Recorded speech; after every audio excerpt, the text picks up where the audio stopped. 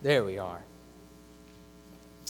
Since we are dealing with other church order responsibilities in the mornings, we should look at what service looks like practically among us at the church. So this is more of an anecdote than anything else, to Tiago's point, a footnote, if it were. So we'll be looking at the practical patterns of service as demonstrated by the early New Covenant church. We'll read Acts 6, verses 1 through 7, and we'll pray that God's blessing would be upon us. So Acts 6, verses 1 through 7. Now in these days, when the disciples were increasing in number, a complaint by the Hellenists arose against the Hebrews because their widows were being neglected in the daily distribution. And the 12 summoned the full number of the disciples and said, "It is not right that we should give up preaching the word of God to serve tables. Therefore, brothers, pick out from among you 7 men of good repute, full of wisdom, full of the Spirit and of wisdom, whom we will appoint to this duty. But we will devote ourselves to prayer and to the ministry of the word." And what they said pleased the whole gathering, and they chose Stephen, a man full of faith and of the Holy Spirit, and Philip, and Prochorus, and Nicanor, and Timon, and Parmenas, and Nicholas, a proselyte of Antioch. These they set before the apostles, and they prayed and laid their hands on them. And the word of God continued to increase, and the number of the disciples multiplied greatly in Jerusalem, and a great many of the priests became obedient to the faith. I recognize that noise. That is parenthood, right? Amen. All right, with that said, let us pray. Father, Lord, we thank you for the goodness of you being our God, and that we can be your people, that we get to worship you as you have ordained and prescribed in your word. And Lord, may we always be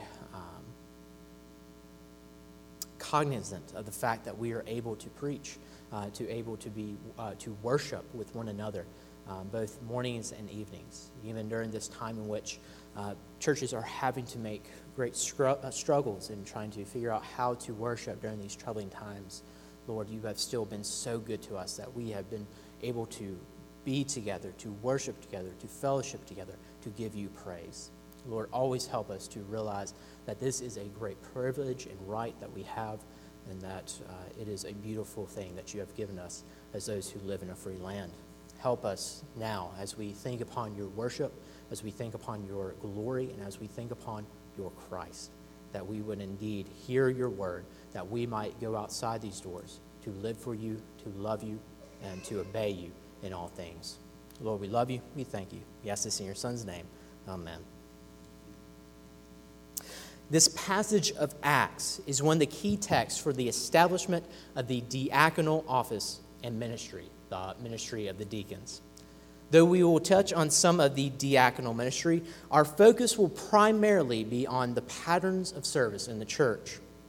Lately, in my schoolwork and other responsibility, I've been on a productivity kick. I'm sure it will not last long. I try to maximize my time, my work, my effectiveness. Most people, I'm a solution-oriented person. If there is a problem that needs to be addressed, the best way to address it is to find its best solution. Within the life of the church, this solution-oriented tactic is not always the best way to proceed. Sometimes among the church, there are problems that arise that need different approaches. Sometimes we need to be very nuanced, meticulous, slow. But thankfully, that is not what we're talking about tonight. Tonight, we are looking at typical layman approaches to service. We are looking at the obvious and godly solutions to normal problems that arise in the church. We're going to be looking at what I'm going to call holy pragmatism. We'll look at this holy pragmatism under 3 points: the obvious problem, the obvious solution, and the obvious benefit. With those 3 points, the obvious problem, solution, and benefit, we'll look at what we're calling holy pragmatism from Acts 6. So first, the obvious problem. In Acts 6, verse 1, we read these words. Now, in these days, when the disciples were increasing in number, a complaint by the Hellenists arose against the Hebrews because their widows were being neglected in the daily distribution. We see very early on in the church, members tackled real day-to-day problems. In our romantic reading of the early church, we forget that these were real people with real problems with real church members. We forget that these were people just like us. Not every issue that the early church fought was this major persecution or battle against their surrounding culture. A lot of it was, the tit for tat that we have in our daily churches. And this is our first point. The early church faced obvious, simple, real problems. Of course, this problem over the daily distribution of bread or food had the potential to turn really ugly. There's a possibility, or there was a possible natural animosity between the Greek-speaking Jews, the Hellenists, that's what they're called in the text, against the Aramaic-speaking Jews, the Hebrews. So we see these cultural distinctions highlighted during this problem. The Hellenist widows had certain privileges being infringed upon by improper practices, such as the daily food distribution. In the Old Covenant law and in the Second Temple period, Levitical priests had the wonderful duty to provide food for those in need. Though they were becoming more and more distinctly Christian from Judaism, Christians shared many practices with the Jews.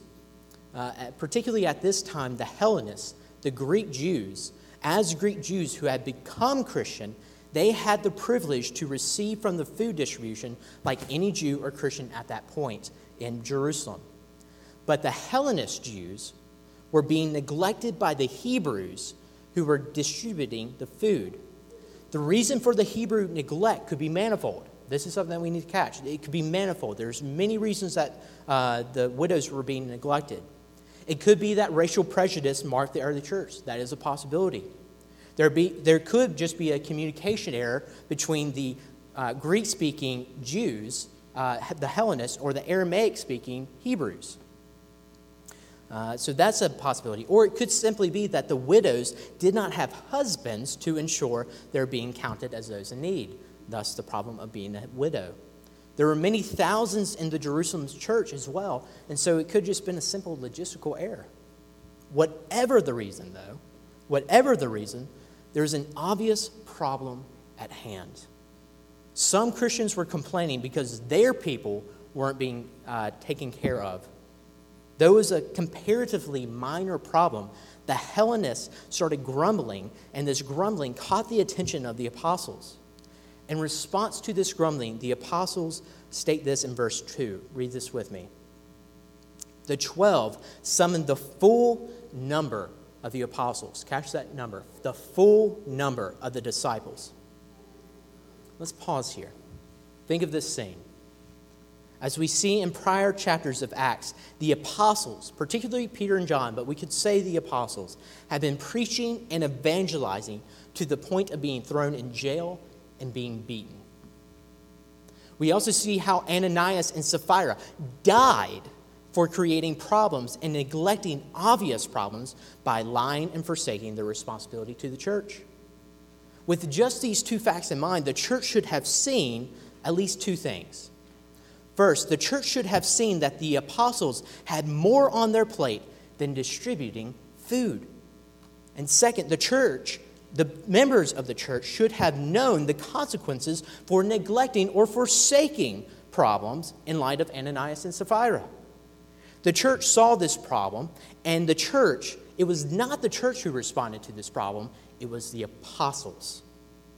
The apostles had to call the entire church, which was a ton of people at this time. Remember, this is just in Jerusalem at this point.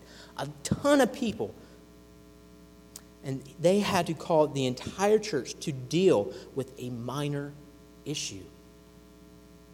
Brothers, this is a sad and pathetic image of the church.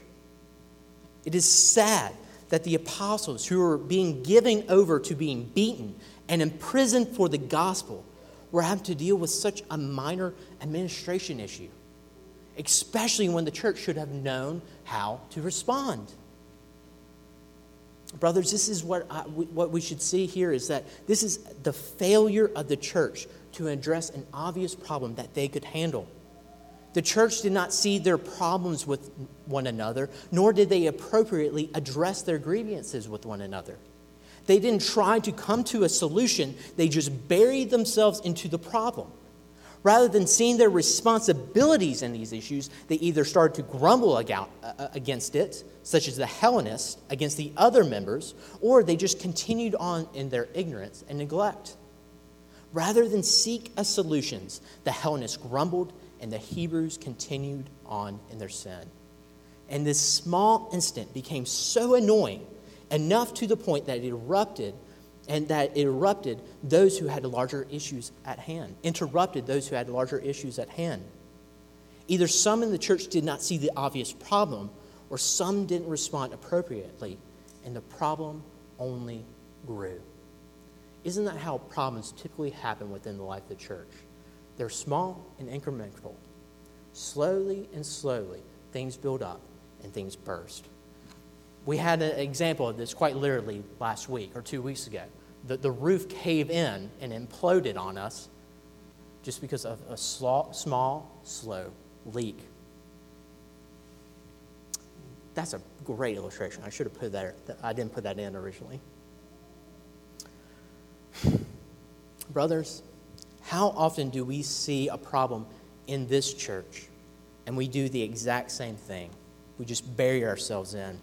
We just grumble about a problem, and the other party or the other person is none the wiser and continues to frustrate you, or we neglect an issue that is actually important to us. On our car rides home from service, do you find yourselves grumbling, this person does this or this clique does that, and it hurts my feelings? Or I don't like their way of doing things.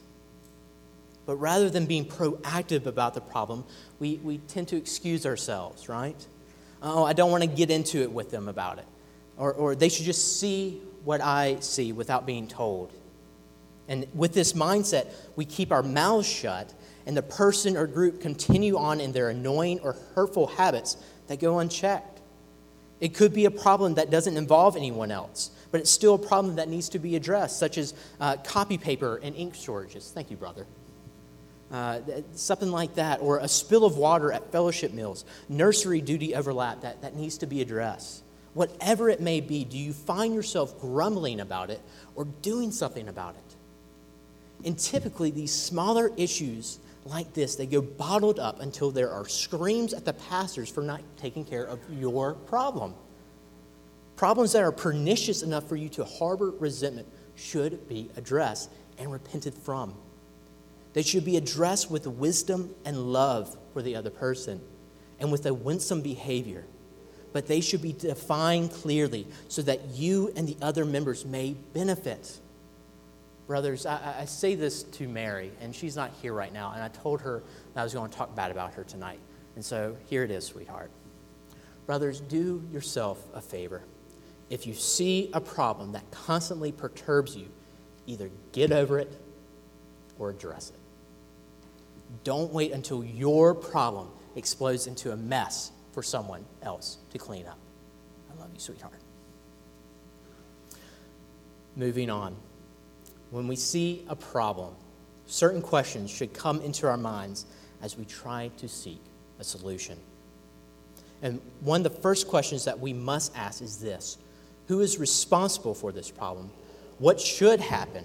And what can I do? This brings us to our second point for this evening, the obvious solution.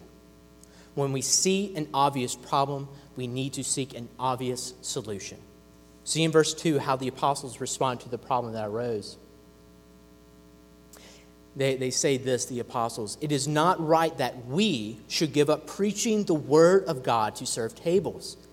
Therefore, brothers, pick out from among you 7 men of good repute, full of the Spirit and of wisdom, whom we will appoint to this duty. But we will devote ourselves to prayer and to the ministry of the word." What the apostles do here is that they delegate problems to the other church members. This is good leadership. Problems that do not immediately deal with the ministry of the word is not the apostles' problem, not immediately. Notice how the apostles break down the problem and provide an obvious solution. We can see this in about 4 steps. First, they recognize the obvious problem. 2, they delineate who is responsible for the problem. 3, they provide an informed and godly way forward. And 4, they give a reason why they delegate this problem. So first, the apostles don't go along with the rest of the church. They didn't bury themselves in the problem by either neglecting the problem or grumbling about it. Since the problem became so large, they were the ones who had to address it because of the other members' failures. 2, after seeing the problem, we see the apostles also guide the members of the church to see their responsibility, the church's responsibility in this issue, and for them to work toward a solution. In verse 3, in light of the apostles' primary duty of the word, the apostles command the church this: therefore, brothers, pick out from among you. The apostles distinguished their responsibilities from the responsibilities of the rest of the members. They weren't neglecting their responsibility. They were teaching and calling the church calling the rest of the church to see their responsibility in the matter. Notice that they don't only have a few key members in on how to decide the problem. Notice that they call all the members of the church to see that's plural you. It's the full member. They call the entire church to come and understand the problem and to see the solution. And they call them to the higher calling of being active and being part of the solution. They call all the members of the church to see that they have a responsibility to ensure the smooth sailing of the church.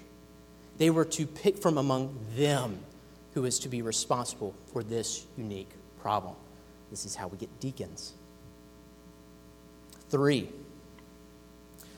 they provide a godly way forward. But since the problem has gotten so large at this point, this distribution problem, the apostles also provide a way forward for the church. They give guidance that is wise in dealing with unique problems in the life of the church. And this suggestion gives weight to the biblical precedent and the command to elect deacons for such tasks. The apostles didn't lead the church to go back to being frustrated in their own problem, but provided a reasonable, informed, and godly decision to aid the church in their responsibility. For again, we shouldn't see this as the apostles not stepping up to the plate. We should see it as the apostles setting the church in right order so that they might be fruitful and productive in their service to one another. The apostles are setting the church up right so that they are able to serve one another correctly in a godly way. Ones that don't bury themselves in the problem, but the ones who seek a solution. The apostles had the great task before them of preaching the word. And so they rightly delegate and raise up the church to see their responsibility in these matters. Brothers, I don't want to beat a dead horse, but you do see how our elders are mirroring the apostles here. In the biblical pattern of church governance, which is what we see in Acts 6, we see the elders raising up the church to see their responsibility to solve problems or issues that come up. It is the responsibility of the church, us guys, not the pastors, not the elders explicitly, but us together as a body. It is our responsibility to solve problems. It is our responsibility of the church to call a new pastor. But our current elders are guiding us to look for the right qualifications, the right doctrine, the right fit, so that we might be better prepared for later. Our elders are aiding us in simply providing good biblical and reasonable solutions. So we should honor and respect that by giving attention to what they say and acting upon it. In doing so, we will follow the pattern of the early church. See how the church responded to the apostles' advice in verse 5. And what they said, what the apostle says, their godly solution, what they said pleased the whole gathering. It pleased the whole church. So not only did the church agree, but they were pleased with the reasonable and godly solution. But more so, they acted on it. Verse 5, it continues. They chose Stephen, a man full of faith and of the Holy Spirit, and Philip and Prochorus and Nicanor and Timon and Parmenas and Nicholas, a proselyte of Antioch. the church, set before the apostles, and they prayed and laid their hands on them. In verses 5 and 6, we see the church act. They go towards the solution. We see them take the apostles' godly counsel and act upon it. The church sees the problem, and they act upon the wise and godly solution set forth by the apostles. This should be the pattern for us as well. We should know what the Bible teaches and act on it, even with the most mundane of issues or problems. Sometimes we have an issue that we can't immediately solve through clear scriptural teaching or reasoning. Sometimes our problems become too great, so we need biblical counsel through godly and qualified leaders. But at the end of the day, brothers and sisters, the church should see their responsibility to tackle a problem head on. We should see it as our responsibility, no matter what it is, whether it's getting crayons for the Sunday school room or trying to elect a new elder. We should see our responsibility to one another. We should see ourselves as loving one another in these ways. There's one more point that we can take away from these verses. Notice the names of the men who are elected: Stephen, Philip, Prochorus, Nicanor, Timon, Parmenas, Nicholas. These are all Greek names, Hellenist names. Isn't it interesting that the men listed here come from the group that solved the problem in the first place? Remember that it was the Hellenists who highlighted the problem, who grumbled about it, and the church saw fit to elect men from that group, the Hellenists, to become the first deacons. We can take two things from this point. First, this should teach us something about the characteristics that are to mark deacons. Deacons should be those who have a natural inclination to tackle problems within the church because they are able to see them and resolve them in a godly manner. We should properly distinguish these 7 men from the rest of the Hellenists who grumbled. Where the Hellenists grumbled, as the text says in verse 1, the 7 deacons exemplified what the apostles described in the new office. Deacons are to be of good repute, full of the Spirit and wisdom. These are not categories associated with grumbling. Grumbling is sin, not of good repute. So those who are called to serve in the diaconal ministry are to exemplify godly qualities, just as an elder is to do in his office. Second, what we can take from this fact of them being Hellenists. I think this pattern shows us that those who see a problem should be the ones who work towards resolving the problem. I recently rediscovered my love for my Kindle because you can download really cheap books really, really quick. It's very, very dangerous, particularly to our bank account. One of the books that I recently read was on evangelism and creating an evangelistic culture in the church. I highly recommend it. It's Mark Stiles' Evangelism. It's a 9 Marks book.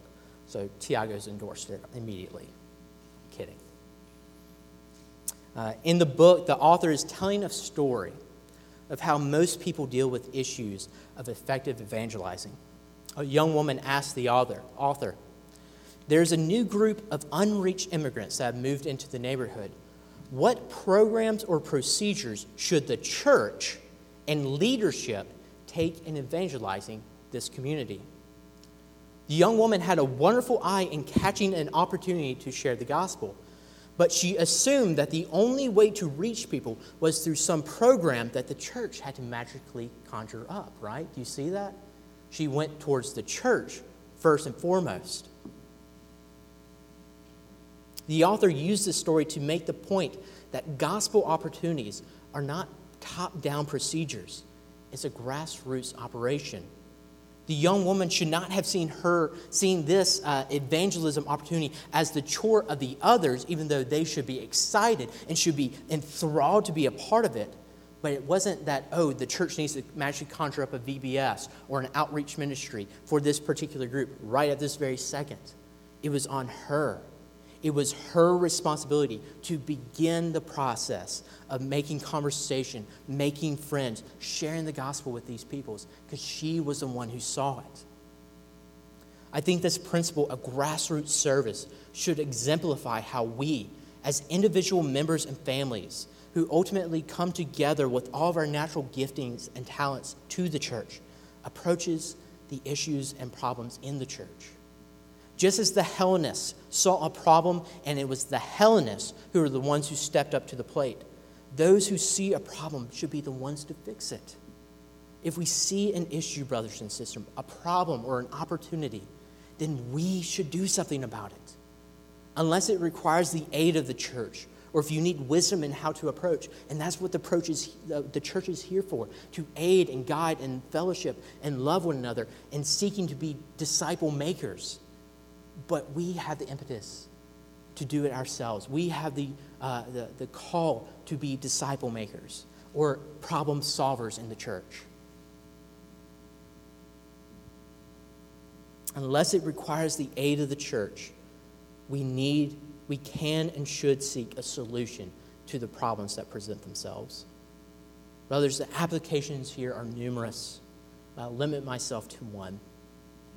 When Mary and I first joined the church, Tiago and his family were very intentional in getting to know us and welcoming us. At first, I thought it was his Portuguese fervor, but that was far from the truth. He's a Westerner just like the rest of us.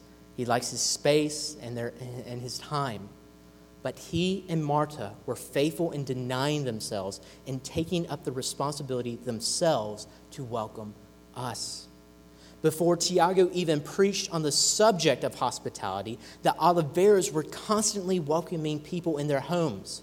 Tiago didn't exhort us to biblical hospitality and then started practicing it. The Oliveras were already in the practice, and because they were already in the practice, we saw as a church the benefit of exemplifying such hospitality. What we are to see here is that the Oliveras, not the pastor and his wife, don't read it as that, not the pastor and his family, but members of the local church.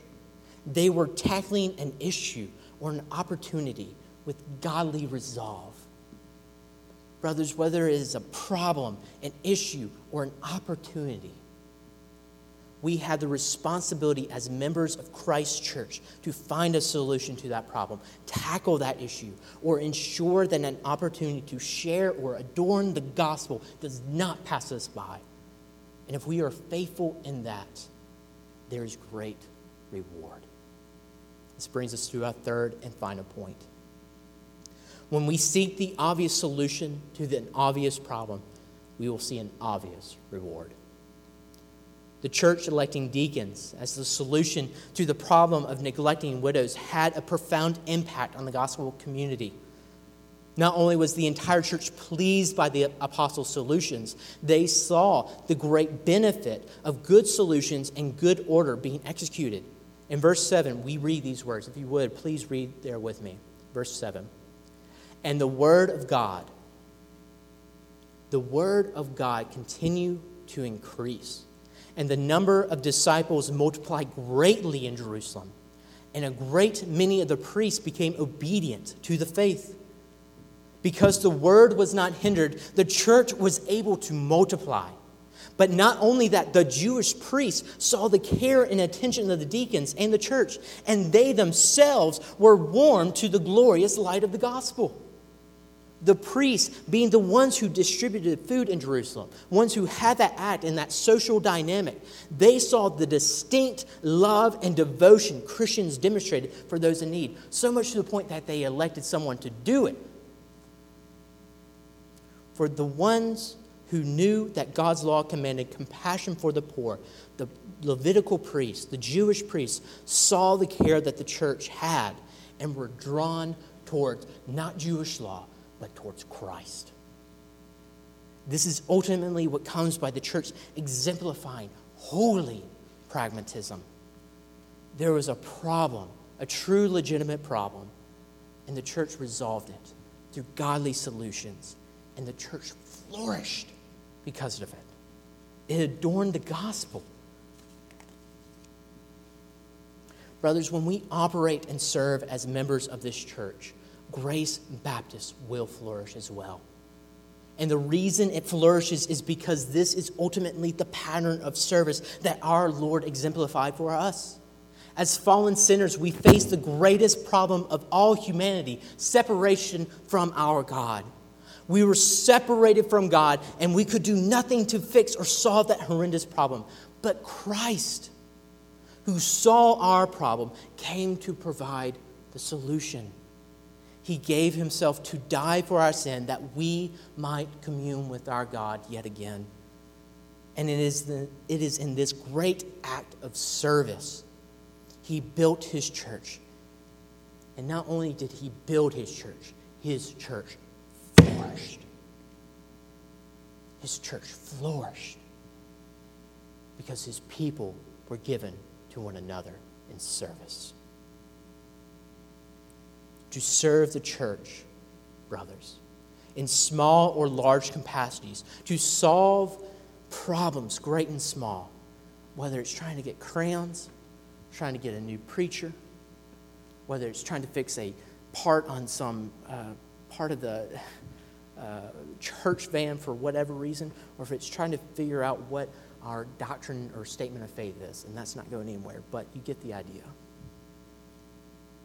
Lord, brothers, in any of these capacities, if there's a problem that we see, if we have the capacity and the resolve to go forward, to fix it, if we execute it well, this pattern of service glorifies our God, whether in small things or in big things.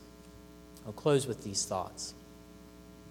Just as the priest who saw the beauty in the service of the church, there are some in our community as well who will see the beauty in our service to one another.